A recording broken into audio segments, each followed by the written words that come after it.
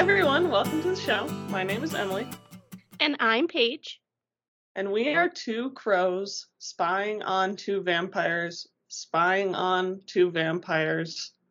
who also get visited by other spying vampires. And you're listening to Tuesdays Are for Twilight. What's good this week? Well, I just went to the eye doctor. They told me diabetes-wise, great. No issues with your eyes. Vision-wise, yeah, you already know. I'm definitely a girly who, if modern eye medicine wasn't a thing, I would have died at age 3. Could you ever get LASIK / would you? Yes, actually. I was under the impression that was a type of procedure that like older people got, like as your eyes degraded, that it was older individuals. And then I mentioned it one time at the eye doctor a couple years ago. I think I was like 21, so a few years younger, And the doctor was like, actually, with the way that your vision is, you would be a really great candidate right now if you ever wanted to pursue that. Like, I think it would have a really good effect on your eyes. And I'm like, oh, okay, well, that's fine, I guess. But I have thought about it. Super cool. I kind of like the accessory of glasses, though. Is that weird? No. Here's what I will say if it makes you feel better. My brother-in-law had LASIK done like 4 years ago, so he would have been like 25. So you're not the only one. Also, I think he got his done because he's like extreme military hunter TM. So I don't know if that has anything to do with it. But if you did get it done, you could still wear glasses, just fake ones. That is true. I don't know what this is about me. I cannot explain the reason behind it. I think it's the thrill of self derogatory humor. I don't know if that's a thing, but I kind of love when it's like a party trick, but not a trick at all. When I'm at a party and someone comments on my glasses looking thick, or like, hey, let's all trade our glasses around and see what everyone else's prescriptions are like. And I love that mine are horrible and make people want to throw up immediately. It's like, yeah, I'm that blind. Haha. Like, I'm so quirky. I don't know. I think it's fun to just have these thick glasses. It's just a hoot to me. I just feel like it's part of your brand, and I support it. I like that. Branding myself as very cannot see far away at all woman with a fat ass. Here's what the internet age has taught me. You can rebrand or brand anything to be good. I love that. And that's why at Ford, we care about people dying of the pandemic. So our F-150s are $50 off this month. When you're here, your family. It's Ford Truck Month. Olive Garden. I had a question for you. Driving home from work today, it just kind of came to me out of the blue. Well, not out of the blue. I was listening to a Snapchat from you. Sometimes when you send me really long Snapchats, I just plug it into my car speaker and I just listen to it on my drive home. I love that. Anyways, so it was about your mortuary work. But then the question occurred to me. Have you ever been called to like a crime scene / would that be a regular mortuary person to remove a body that's like potentially been murdered? I'm going to say no, I haven't.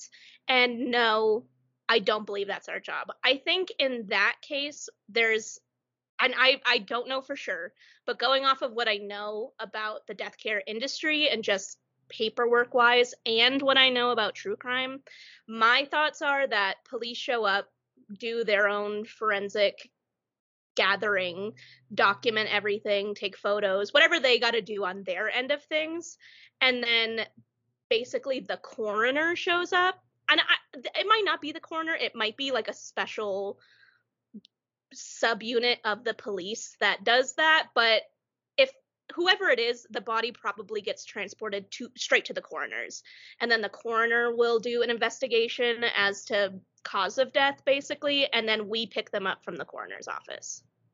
Gotcha. Okay, so you're involved towards the end.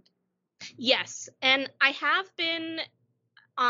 helped someone who is the victim of a homicide, but we weren't called to the scene at all, and we just basically did what comes next for the family. Yeah. Well, thank you. I was very curious about that. In other news, our Eclipse watch party for patrons and donors is coming up. The people have spoken, so we are going to do it on Saturday, July 16th at 11 a.m. Mountain Time. We will remind y'all of that in a couple weeks because it'll be closer in a couple weeks. And while we're on the subject, we have a new patron to welcome and thank. What's up, Caitlin? Thanks so much for joining. Caitlin, I love your orange hair. Assuming that's you in the picture, we don't know. Yeah, and also assuming that if that is you, that your hair is still orange. If at one point you had orange hair, we liked it. I probably still like it now, even if it's not. True. So you still have time to get on that, and we will tell you all the ways in our spiel at the end of the episode. See, that's for you people who want to skip ahead. They're like, we know, you say it every episode. I genuinely wonder if there are people that when we start doing the spiel at the end, they just sign off. Because usually that's what I do when a podcast starts. Like when it does the end part that they do every week, I stop it there. And I wonder if there's people, if you're one of these people, now you know. I wonder if there's people who don't know that I say something absolutely bonkers, zong insane at the end. Unhinged. Just the most unhinged thing you've ever heard every single week. The sentence that I say at the end is the human equivalent of like an 8-year-old that they found living in the woods with bears for like the first 8 years of their life, and then them coming into modern society. Accurate. And on that note, that's not related at all. But what do you have for recommendations corner? Should I go first? I can go first.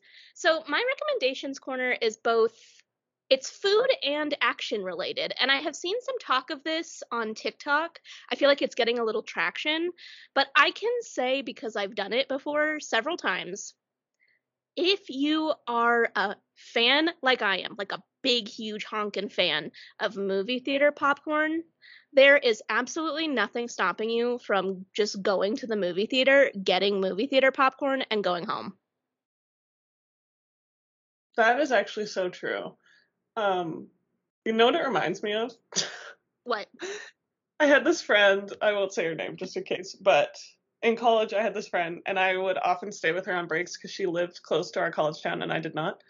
And one time we went to a movie in Minneapolis and on the way out, it was like a late night movie. And so then on the way out, they were like closing up and everything. And she saw a giant bag of popcorn just bagged up but sitting in the trash, but bagged up. It was like basically sitting on top of the trash because it was so big. And she grabbed it and took it home and ate it for the rest of that school break. 100% amazing 10 out of 10 story. I'd love to meet this friend. I think we'd get along swimmingly.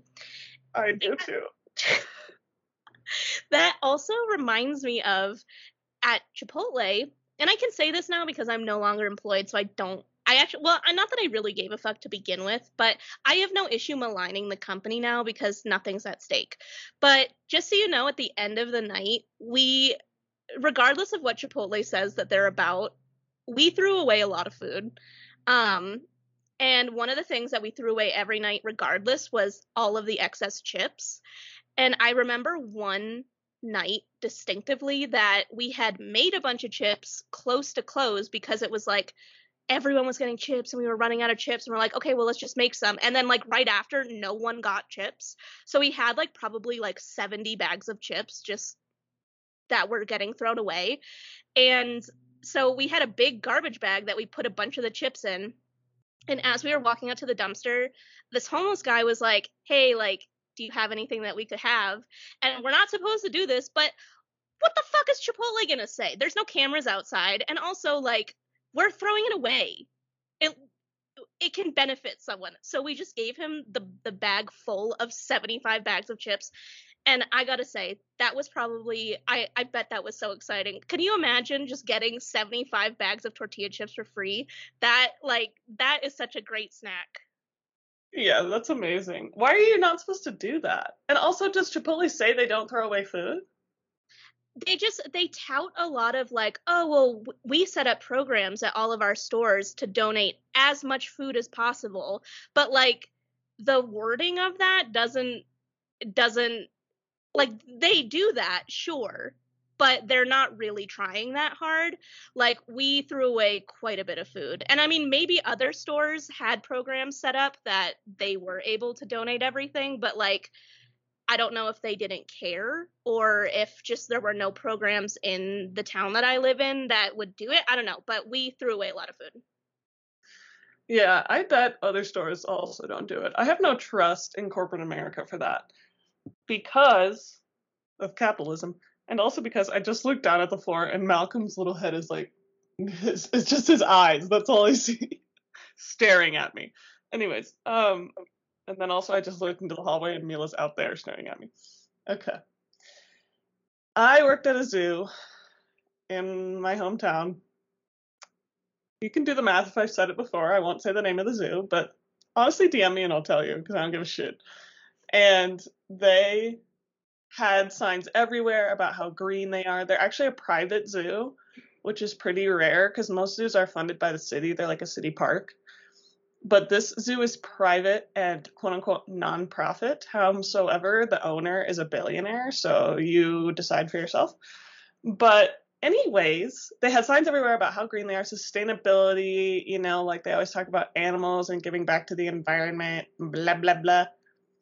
I know for a fact, because I worked there, that all the recycling, of which there was many bins throughout the zoo, went straight into the dumpster with all the regular trash. Do with that what you will. Anyways, so my recommendation is also food. It is a family classic. Like, this recipe is a family classic, and my mom's famous for it. And my sister just made it for me yesterday, and she sent me home with some leftovers. And you know my ass, when I got home from work today, I sat and I ate almost the entire container, which is not good for you, but it's fine. So, this is called butterscotch salad. And yes, we get flack all the time for calling it a salad. I don't give a fuck. It's a lot of materials mixed together in a bowl. That makes it a salad. So, it is instant butterscotch pudding, Cool Whip, mini marshmallows, and Heath toffee bits. Like, what's inside Heath bar broken into bits. It's fucking crack. It is so good. I can picture what all of those taste like, and they all go together. It all is a 10 out of 10 for me. It's so good. You're supposed to mix the Heath in, which you do, but then I also add it as another topping. A little crunchy crunch on top. Now, hear me out. Hear me out. What if you also added like some chopped up Rolos? That's like a chocolate and caramel combo. And maybe, this might be where I lose people. A sprinkling, very light, a dusting of salt. I could see the salt, especially if it was like bigger kernels. Mm-hmm. However, I'm allergic to chocolate, so I will not be adding the Rolos. So for the Heath bar filling, how do you get that then? It's literally like the inside. It's not, the outside is chocolate, the inside is toffee. But how do you get it? That's what I'm asking. You buy it. It's like buy the sprinkles in the store. Oh, they sell that? Yeah, it's called Bits of Brickle. I don't know what I was expecting, but Brickle sounds right. I know, and it's not bits of Brickle, it's bits o Brickle. O apostrophe Brickle.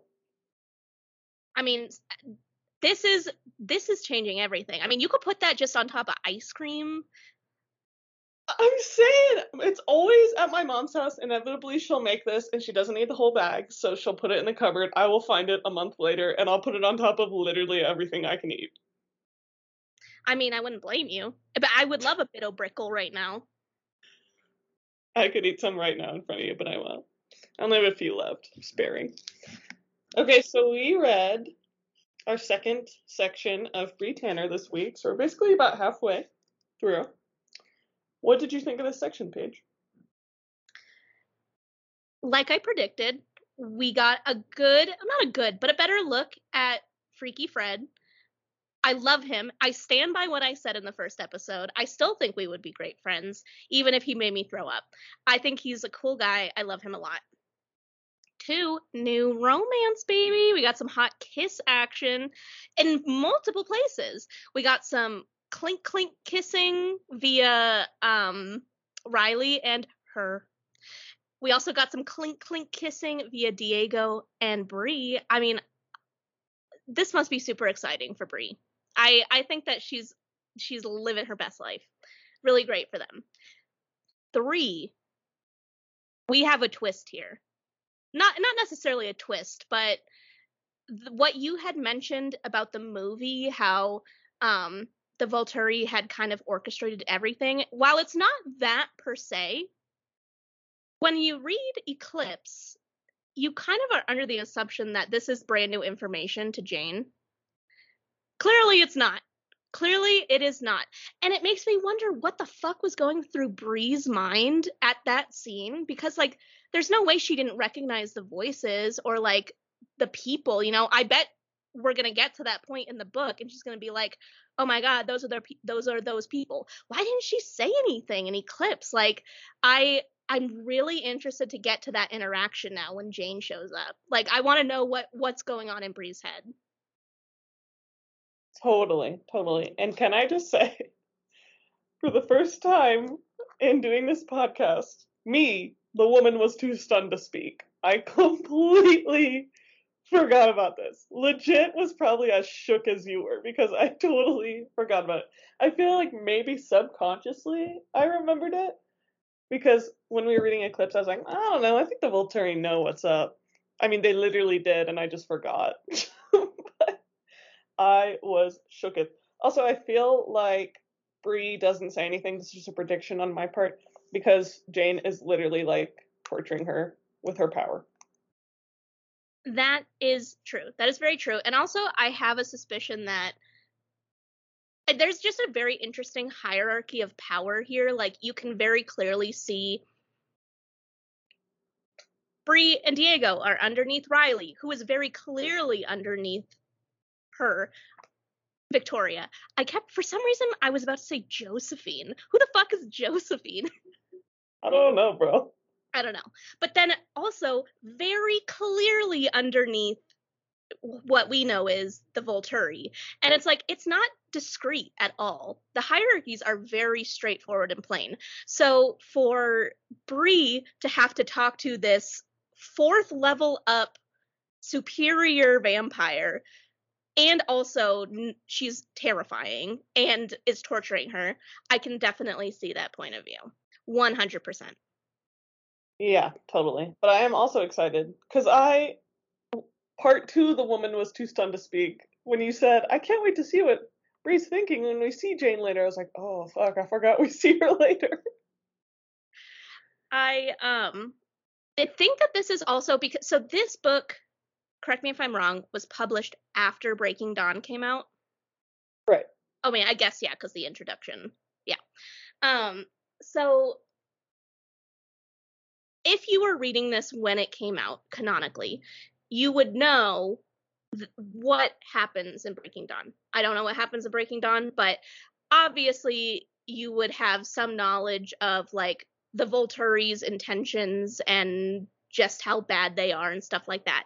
This is just a quick look into their deceit and just the desire to take out the Cullens. Like, I think that, I mean, it's not surprising, but it's kind of showing their hand a little bit towards me that, like, yeah, they were okay if the Cullens were gonna fucking die.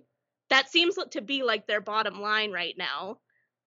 And I mean, maybe it's just Jane and cohorts, but like, I feel like they wouldn't just go on their own to deal with this. To me, I feel like Arrow sent them out to do this. So it kind of shows that they're not on the same side here. And we knew that from Eclipse, that, you know, the Cullens don't really trust them, but they respect them so that they leave them alone.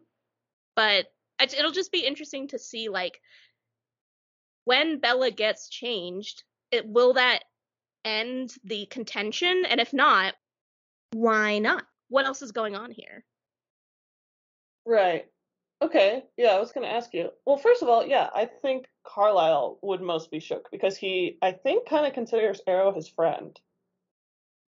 I don't know. I think that he just the vibe that I get, it's like the friend that you see when you go to Target and it's like you know each other, so you have to say, like you know each other enough that you have to say something, but neither of you really want to talk to each other. It would just be like weird to not say something and keep moving.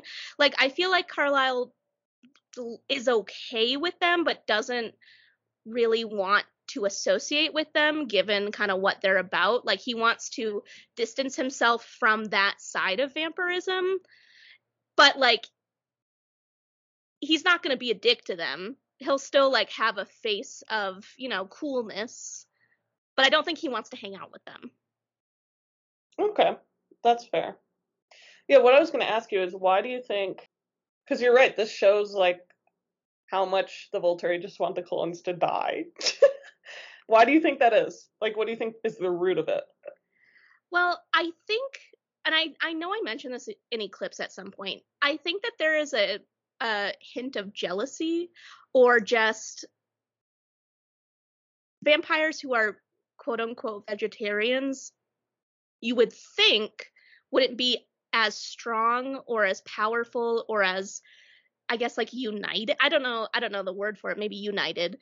Um, because there's just so much power in human blood, it makes you so much stronger. So for Arrow to have built this whole empire and monarchy, I guess, I don't know, of these strong ancient vampires, and then to see Carlisle have this huge family that's cohesive, they work together, I don't know if they love each other, but like they're still strong, they've been able to take out enemy after enemy, and they don't have to kill anyone. I bet he has this feeling of jealousy, and if you add on top of that the whole family has all these superpowers. Arrow wants that. That's been something he's been interested in since he has been introduced as a character. So maybe it's jealousy, maybe it's jealousy combined with wanting the Cullens for himself. Maybe he doesn't care if they don't get along. He just wants their powers in his clan. I think it could be any of those things. To me, Arrow just seems very self-aware and vain. I don't something along those lines, arrogant, that I could totally see jealousy being the driving factor. Okay, thank you. All right, let's cover the plot. So where we left off, Bree and Diego were they had just discovered the whole thing about the sun and how it doesn't actually burn them like Riley told them. And they were debating on like whether or not he knows and what to do with that information. So they leave Diego's little hidey hole cave thing, and right out the gate, top of page 50, actually bottom of page 49, which is the first page we read, top of page 50. Diego grinned at me, his face beautiful with light, and suddenly, with a deep lurch in my stomach, I realized that the whole BFF thing was way off the mark. For me, anyway. It was just that fast. For this, I wrote, "Ode to be 15," because that is accurate. I can pinpoint the exact times that I developed a crush on two different people in high school. I can tell you literally the exact moment, what classroom we were in. Couldn't tell you the day. I could tell you the time of day and what they were doing that made me fall in love with them. So true, bestie. She's just like me, for real. Okay, so after Bree has this little revelation, almost said relevation, that's not a word. They know that they have to go find the rest of the clan, I guess. I don't know what to call it. Because, it'll seem sus if they don't find them soon because it's nighttime, right? No, it's not nighttime yet, but they're going to go find them before it becomes nighttime. So it takes them a while to track them down because they could be anywhere. But then finally they end up finding them. And then as they're kind of walking in. They're talking about whether or not they should confront Riley with this information. And Diego's like, basically they agree in the end that Diego will do it because he knows him better. So they're planning on doing it like tonight when everybody gets sent out for the hunting parties. And then they decide that they're going to act like they don't know each other so that it doesn't like give them away. They're just going to act totally normal. So they go in separately. And everyone's kind of surprised that Diego's not dead because they just assumed that like both him and Bree had roasted up in the sun when they didn't come back. And Bree goes and hides behind Fred, like she does.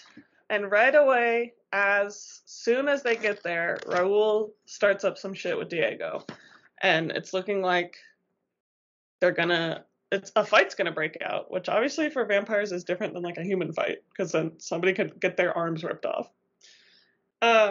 Sorry, I skipped over one thing before we go into this fight. Almost fight, I should say.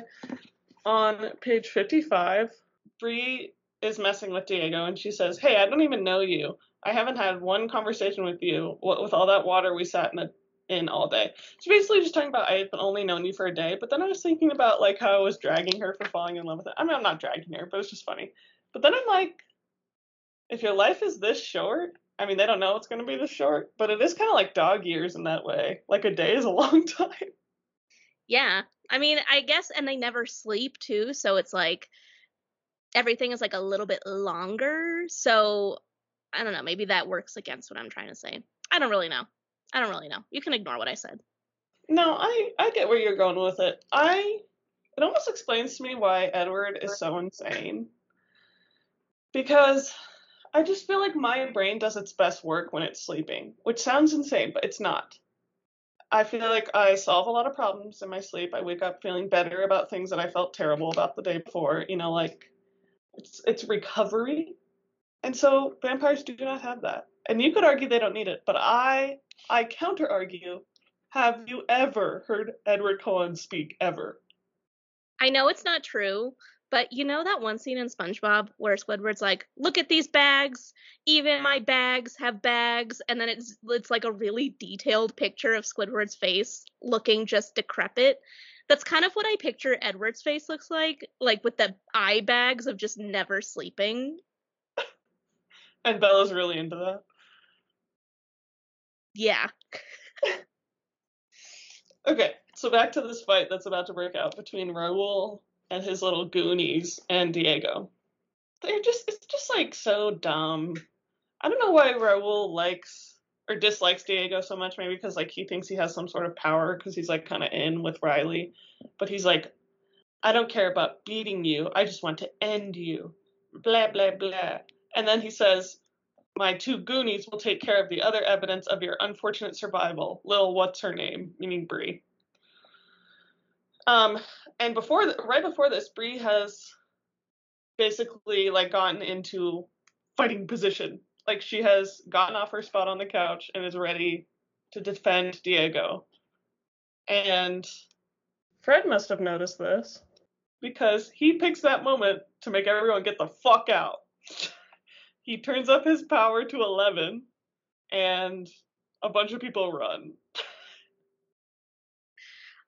I know that it's insinuated later on that I mean, maybe it's not, but I feel like it was insinuated that he was purposefully trying to help Bree in the situation.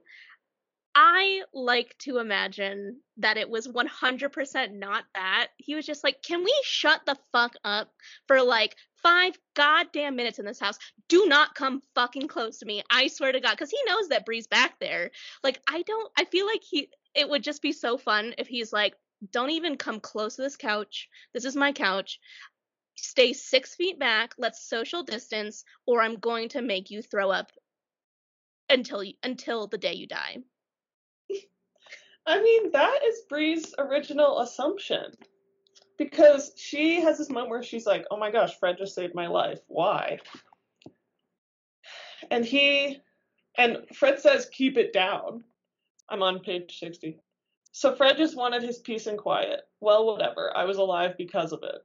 But then, when he says sorry to Bree for being stinky, she decides maybe he actually was, like, kind of trying to help her out, which is sweet.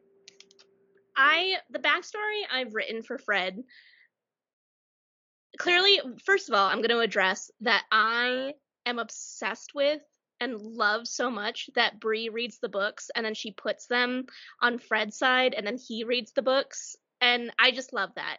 And so I'm imagining what we know from the Cullens and from maybe Twilight, I think, I don't know.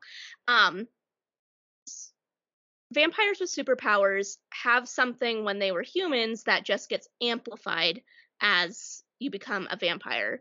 So not to like be mean, I'm not trying to be mean to Fred, but the way that I might interpret this power when you were a human is that he may not have had a lot of friends. People may have just not liked him or not wanted to be around him.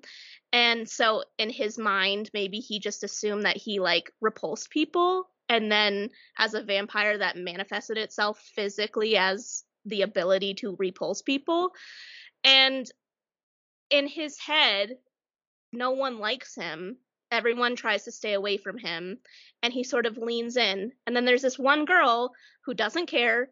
Not that she's going out of her way to be friends with him, but she's fine being close to him. She's not repulsed by him. In fact, she leaves her books for him so that he has something to do on the couch.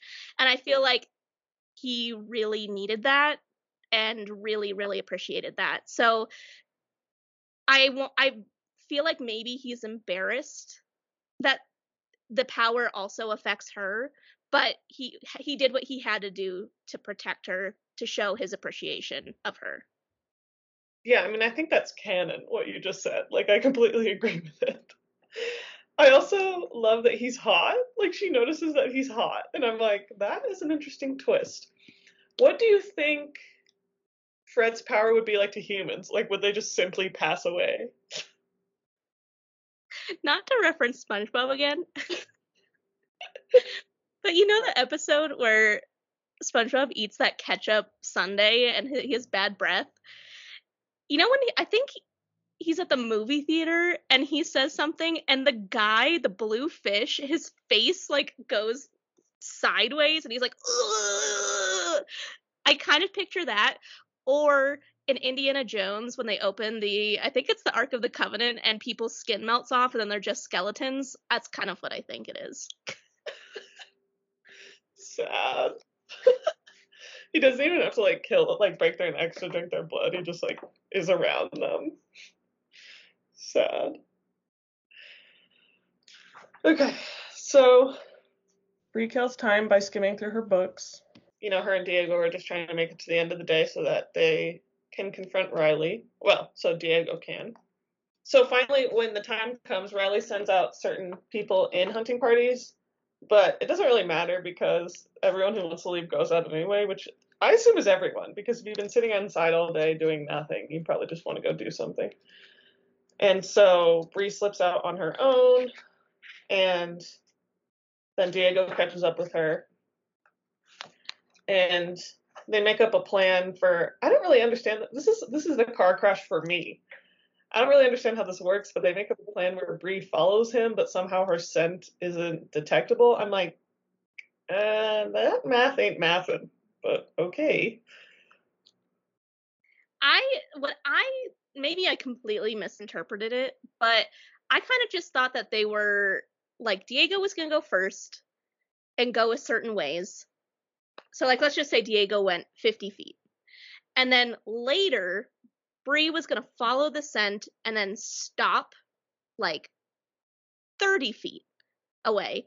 And then from what I thought happened, Diego just jumps and comes back to where Bree is. So his scent goes forward that amount and then hers only like it stops at a certain place. So if you were following the scent, it would look like Bree was following Diego but didn't want to be seen. Like she was keeping back a ways so that it makes it seem like they're not in it together, that she's following him.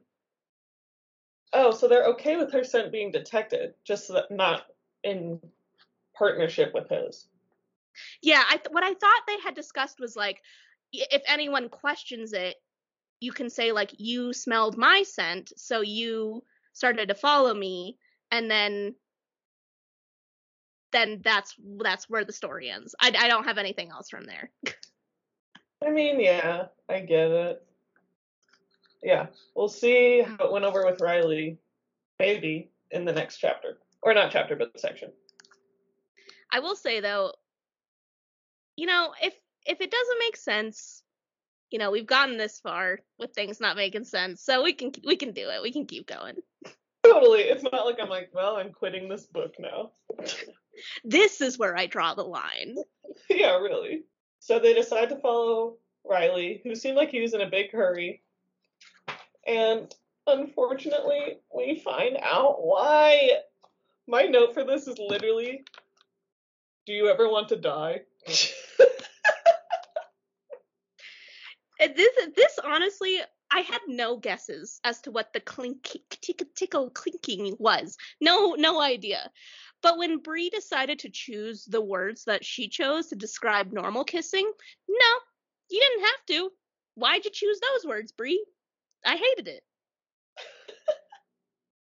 Me too. And also the fact that they're like in a weird gingerbread house. Like, what was Stephanie thinking here? Like, what was the point of that? I know it's not that, but did you ever see Midsummer? No. There's a triangular shaped building in it that's like in the middle of a clearing with nothing around it whatsoever. That's what I am imagining. Like, there's nothing else around this house. It's just like the mountains and grass and whatnot. I'm like, why is this here? Why does it look so bizarre? Same, but in my imagination, it's literally made of gingerbread and then it has like gumdrops taped to the roof. So it's clear that they're just making out, which was an interesting choice and maybe a Mormon choice. Because realistically, I mean, let's get real. Why aren't they having sex? They're adults. They're adults, but first of all, Bree mentions this later on, that it doesn't sound like two people who love each other. It sounds like a boss and an employee. So in my head, Victoria is girl bossing right now. She is playing Riley so hard. She has to make it just believable enough for him that he goes along with things. But her true love is Liam. James. Her true love is James. And everything that she's doing right now is to avenge him and get her revenge. So I just don't think that she is willing to dive this deep with Riley. She just wants to use him. And I feel like also I could totally see her like looking down on him, using him as another pawn in her game. So in a way, it is keeping her on top by not giving him the pee. Wait, what? Think about WAP. Oh, gotcha. Yeah, you're spot on tonight. I feel like that is 100% accurate. No notes. It's the eye dilation drops. They've unlocked my third eye. Clearly. Okay, so poor Diego and Bree have to sit in the tree and listen to this. If it's me, I'm out of there. I'm like, this ain't worth it. Peace. Not enough fucking, just too much clinking. Yeah, way too much clicking. And also, I just feel like I would witness this happening and I'd be like, ooh, they're gonna be real mad if they find out we are here. Let's leave. Yeah. I like, if Riley found out, which maybe he will, I don't know. But if Riley found out, like, that kind of like throws away the whole plan. Like, if one of them knows, how long before all of them know? Yeah, true. Um, Bree has a brief flashback to the night that she was turned, And I just pointed out simply because it did not occur to me that Victoria might be bad at turning people. But in Bree's flashback, she says, "This whole night has been a waste. I've killed them all." Which I was like, oh shit, I never even thought about that. I never thought about it either because I mean we've only ever seen it as well, we haven't really seen it at all. It's just the effects of it and the description of the process, you know? And the only like kind of parallel to it was when Edward had to suck the venom out and he was able to restrain himself. So to me, this is an interesting way to show that Victoria isn't as strong as the Cullens, you know? Right, or maybe, yeah. I mean, I feel like that's probably more normal for a vampire. If you haven't been resisting human blood, I'm sure it's extremely hard to just start doing it. Yeah, that is true. That's a good point. So, Victoria and Riley are talking about the army, and he tells her that there's 22. 21 we find out because someone's burning. Anyways, she's basically praising Riley for doing a great job, and Riley's like, okay, well, is it time to go? Like, they don't really know what that means, but we know he's asking, is it time to attack the Cullens? And she says, no, I haven't decided when. I don't understand. You don't need to. It's enough for you to know that our enemies have great powers. We cannot be too careful. But all 22 still alive, even with what they are capable of, what good will it be against 22? Sis, you got a big storm coming. Anyways, so they don't really come to a compromise on when they're going to be going. As we know, that's because, well, and Victoria says it later on in this section, she says she can't make the decision directly because then Alice will see that it's coming. It really does put her in a compromising position. Like this is a good strategy in theory, but like you know, the Cullens have several days of preparation knowing this. Whereas when Victoria decides it's time, they got to do it like right then. So like she doesn't have any time to like critically think about things or be like, okay, well once we start, like this is what we're going to do because once those thoughts start happening, the Cullens are going to know. So like time is so much of the essence in Victoria's side of things that like yeah, it would be really fucking hard to pull this kind of a thing off when someone knows exactly what you're doing and has 6 days to plan for it. Right, and the whole time she's trying to conceal that it's her, right? So she's kind of trying to use Riley as like the decision maker almost. Exactly. So then, out of nowhere come the Volturi. How long into this description were you like, oh fuck, it's the Volturi? As soon as I heard black capes, I was like, Volturi. Fair enough. I wrote in all caps on my notes, well, I'll be damned, because I completely fucking forgot about this. I also am curious if they had to have, right, noticed. Okay, well, Bree and Diego are far enough away that they can hear Victoria and Riley, which means Victoria and Riley could hear them if they were making any sound. I guess they're not. So, do you think Jane is like, who are those two randos in the tree? I wondered that quite a bit. To me, with how skilled the Volturi are, it didn't seem feasible that they didn't know. But maybe they just knew that like they weren't worth the time.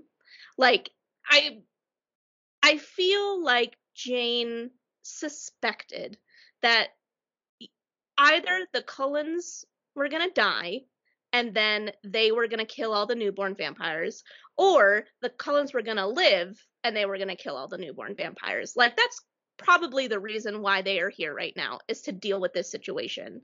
And while, you know, they're close by to the Cullens, great, let's kill two birds with one stone. Pardon my pun.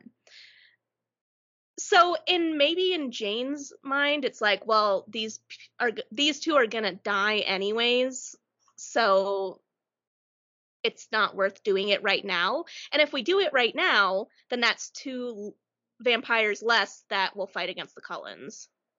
Right. Okay. Okay.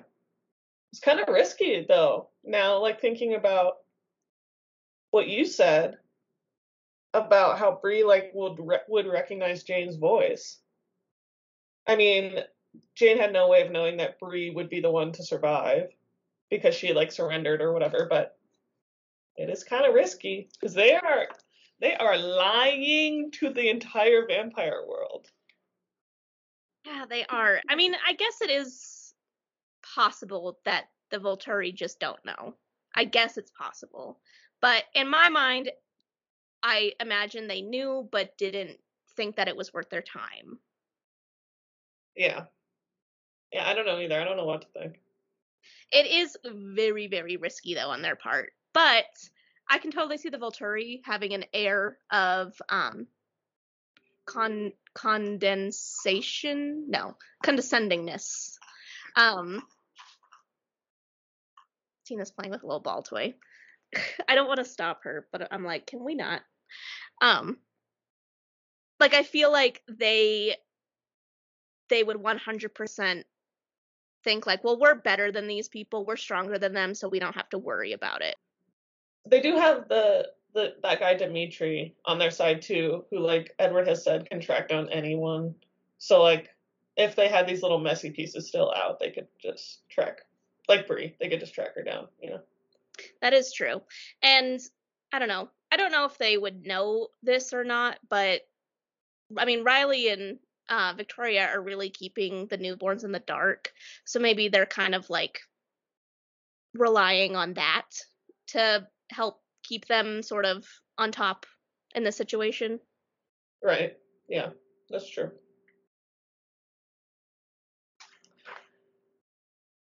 So it seems like the Volturi's visit is brief, but basically Jane is like, we want to know what your intentions are and if they have anything to do with the nearby clan. And Victoria's like, yes, I want to destroy them. Basically. I mean, she doesn't say that, but it's implied. And then Victoria explains about how she's been careful not to make the decision because of Alice's power. This must be so confusing to Bree and Diego because they have no idea who they're even talking about. So I feel kind of bad for them. Yeah, I think this also plays into what I mentioned earlier that like the person that you took to be in charge isn't the person in charge. The person that you then were like, "Oh, that's the person in charge," is now not the person in charge. So already there's some crazy shit going on, and then it's like, "Hey, also, let's throw." I mean, they knew superpowers kind of existed, but it's like, here's just a bunch of things that have to do with that all at once. Right. And they already found out the lie about the sun, so it's like everything's a lie. Yeah, it's a lot to take in one night. It is. It is. So then Jane says, unfortunately, your period of deliberation has come to a close. You must decide now what you will do with your little army. Otherwise, it will be our duty to punish you as the law demands. This reprieve, however short, troubles me. It is not our way. I suggest you give us what assurances you can, quickly. And then Victoria tells Jane that they'll go as soon as possible. And then Jane says, 5 days, we will come for you then, and there is no rock you can hide under or speed at which you can flee that will save you. If you have not made your attack by the time we come, you will burn. And if I have made my attack, our creator asked, shaken. We'll see. I suppose that depends on how successful you are. Work hard to please us. And then the Volturi leave. That Jane's little comment there makes me feel less like this little group came on their own. Because, I mean, I'm assuming it's the same group that came to the fight in Eclipse, which I think was Jane, Dimitri, Felix, and I think we guessed that the other one was Alec, because there was a fourth that we didn't know. But the way that she says, this whole thing is stressing me out, it's not our style, like, makes me think, like, then why would she do it without permission? Yeah, Jane definitely seems like the type of person to kill and then deal with the consequences later. So having like that tactile team, that would be what they would do. They would just kind of come and do the business of killing and move on. So having to like give them the few days to allow them to make a move like that, it's like it does sound like someone higher up has a game plan for this and it has given them instructions, and Jane is like, can't we just kill them now? Come on. This begs the question, do you think these four got a hotel in Seattle and just chilled out? Or did they go back to Italy? What is the best thing to do in Seattle? Like, what's like some fun tourist things? I don't know. Listeners, if any of you are in Seattle or have lived in Seattle, let us know because I've never been there. Also, the events have to take place at night, and people have to be okay with people with red eyes. So let us know if you know any activities like that. I'm just picturing them clubbing, and it's funny to me. Honestly, it kind of sounds like Volturi style. Yeah, true. So after all this, of course, Riley's in a hurry to leave and get his little army ready because he only has 5 days. So then Diego and Brie are like, oh, fuck, we got to get out of here. So they start running away. And then Diego's like, you know what? I'm going to double back. I'm going to wait for Riley. And I'm going to confront him. I just feel like this is dumb. I don't know. What do you think? I'm like, Riley has bigger fish to fry. Like, why do you care about this now? Now is not the time. Why not do it tomorrow night? Like, the information is still going to be the same tomorrow night. Why not do it at all? Because it's clear that they literally referred to you and everyone else in the house as an army. Like, why does this part of it seem so urgent to you? Brie makes probably the best point in this whole book coming up, like in the next page or so. I feel like that's the point that should be taken right now, honestly. Yeah, I mean, we can go right to it. Well, when they part, they kiss. It's corny, you know. It's Stephenie Meyer, TM. It's how she rolls. They clink, they clank. Okay, so Brie runs back to the house and tries to act normal, but she's like fucking freaking out because she's wondering if Riley's just gonna kill Diego because he's mad. And Fred's back on his bullshit and is protecting Brie from like people literally can't even see her. Like she notices that Kevin is trying to look for her, but like keeps like his eyes keep skipping right over her. So her and Fred have a little moment where they smile. It's nice. So then Brie has had this thing bothering her for a bit, and it finally it's like when you can't remember the other lyrics to like you have like one lyric in your head and that's all you can remember, and it's bothering you for like days.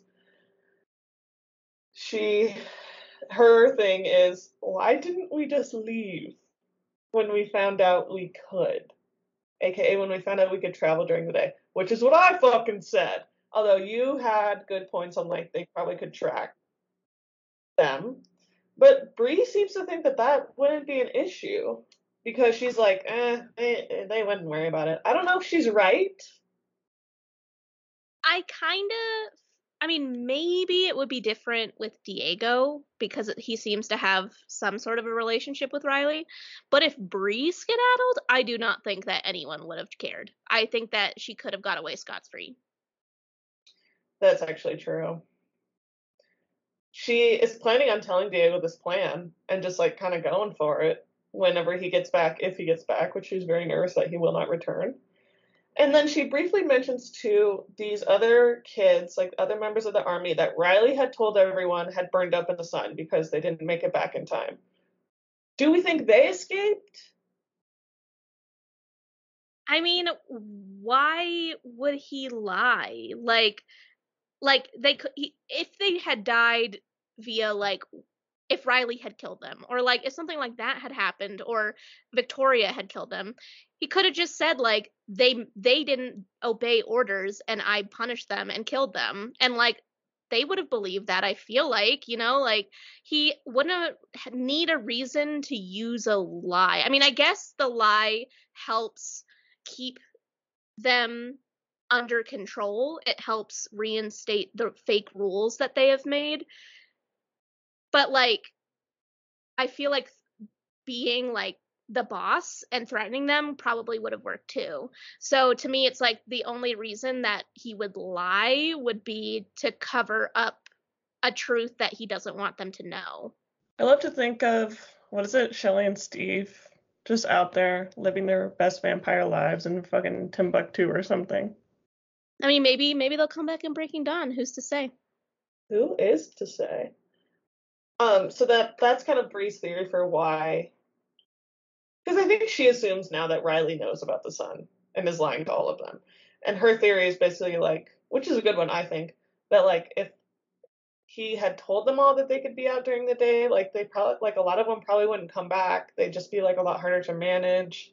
Like he can supervise them much better when they have to be under his watch for half the day. Oh yeah, absolutely. I mean, and with newborns too, if there was no restriction, that would be terrible. They wouldn't have any of them left, and like they would be doing all kinds of stuff while people are out and about. Yeah, true.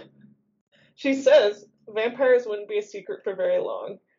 Even Raoul couldn't kill people fast enough to keep the story from spreading. She's picturing like Raoul being out there sparkling. Yeah. Yep. Okay.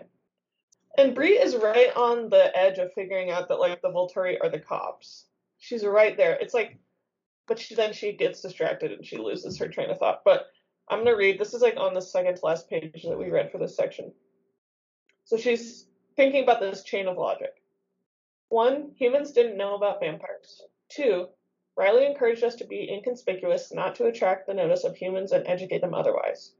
3, Diego and I had decided that all vampires must be following that guideline or else the world would know about us. 4, they must have a reason for doing so, and it wasn't the little pop guns of the human police that motivated them. Yeah, the reason must be pretty important to make all vampires hide all day long in stuffy basements. Maybe reason enough to make Riley and our creator lie to us, terrify us about the burning sun. And she's like, she's right there. And it's literally, I mean, the reason is that the Volturi will fucking kill your ass. Yeah, I mean, it really shows. I mean, maybe Bree is much smarter than all the other ones. It's kind of led the reader can kind of assume that given how stupid all the other characters seem to be. I mean, I guess really Kevin is the only stupid one we've met, but I kind of just assume that most of them are just kind of out of their minds right now, only focused on newborn vampire things.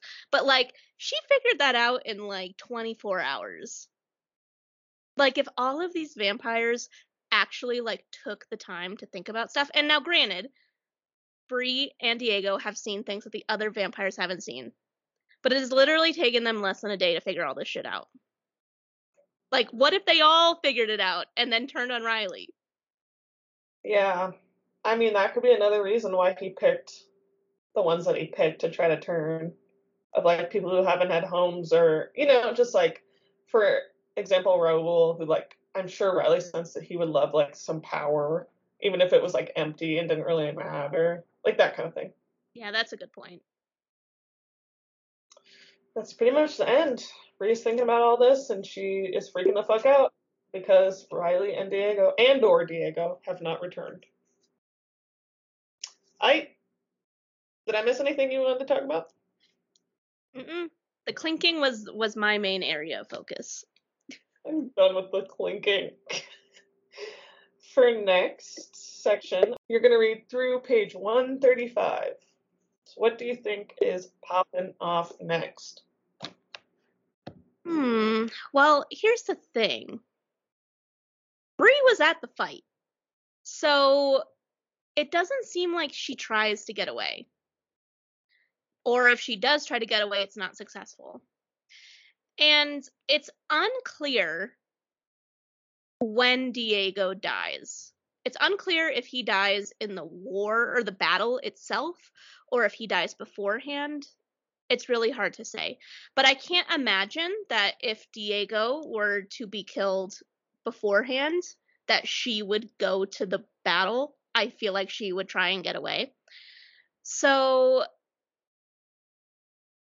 I feel like there's gonna be, maybe Diego is really gonna try and talk with Riley and get to the bottom of things.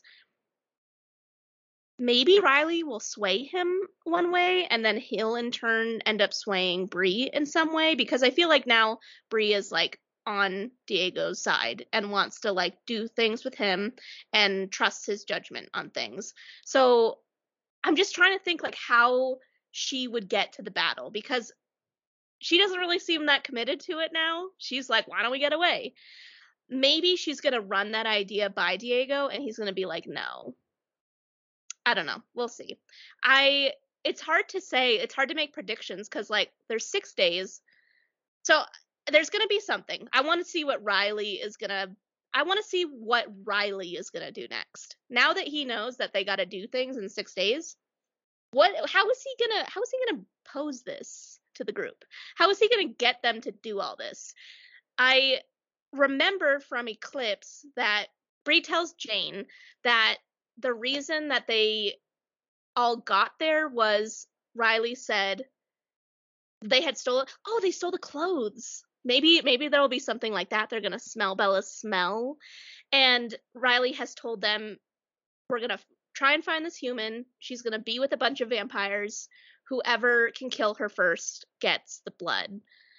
So there'll be that conversation at some point. I don't know if that's going to be the day of the battle or beforehand, but there's going to be some shenanigans with Riley because he has to sway them to do this. So we'll see.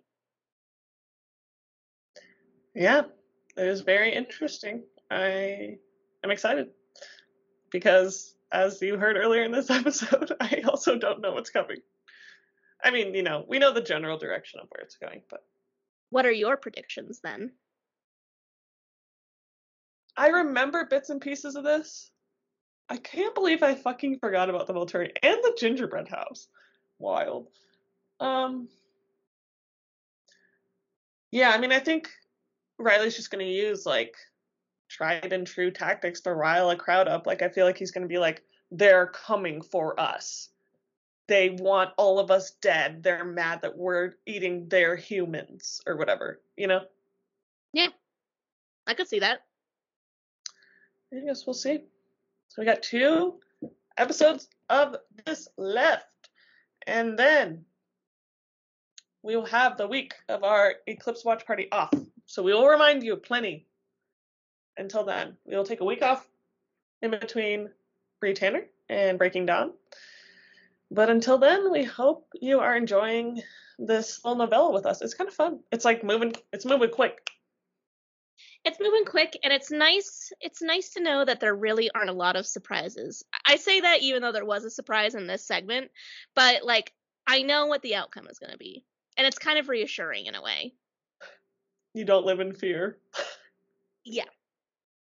Well, enjoy it for the next 2 weeks, because you will live in fear once again. She slams her book shut. Okay, skippers, it's your time to shine. I'm going to tell you about our socials. So you can visit us on all of our socials. We love to hear from everybody. We love to get memes. We love to get your thoughts on the episodes or the content that we're reading, just anything. Share what is on your mind. So we are on Instagram and Tumblr at Tuesdays After Twilight. We are on Twitter at TaftPod, T-A-F-T pod. You can email us at tuesdaysaftertwilight@gmail.com. And if you want to be part of our Eclipse watch party, Paige, this is the first movie that Paige, conscious or not conscious, has never seen the full thing. We stopped partway through. So it'll be very exciting. We'll have the chat open. You'll get to hear Paige's live reactions. Well, read Paige's live reactions. I've never even seen someone be decapitated. So, it'll be exciting. So if you want to be a part of that, there are several ways. If you've already sent us proof of a donation to Move to Higher Ground in the past, since we've had our podcast, you are in. If you are a patron, you are in. Our Patreon is patreon.com/TuesdaysAfterTwilight, and you can support the Quileate's efforts to move their cultural land to higher ground, and you can find all that information and donate to them at mthg.org. And we are also accepting donors to the families in Uvalde, Texas, and the link for that is on all 3 of our social media profiles. It's in our Instagram and Twitter bios, and then on our Tumblr, it's just linked in a post. All right, skippers, hope you're back. Paige, what's your unhinged thought of the day? People, we are made up of molecules and elements that everything on this planet is made up of. We are made up of this planet. So here's what I want you to do. Embrace the side of you that might have plant DNA. Get inside the dirt. Stick your roots out. Absorb nutrients. Try your hand at photosynthesis. I mean, you've never tried it before. It could be good for you. Don't be afraid to let your roots spread out and just absorb the nutrients in the soil. Eat fertilizer. Don't eat fertilizer. That will poison you. But metaphorically, eat some fertilizer. Water yourself. Stay hydrated. And that's what I have to say. You have completely lost your fucking mind. Was it when I told people to eat fertilizer? Yes. We'll see y'all next week for part 3 of Brie Tanner. Bye. Bye. Our amazing intro and outro music was performed by Danny Plowman and produced by Alberto Beltran. You can follow Danny at Danimal6, and that's 6 the word, not 6 the number, Danimal6_ on Instagram.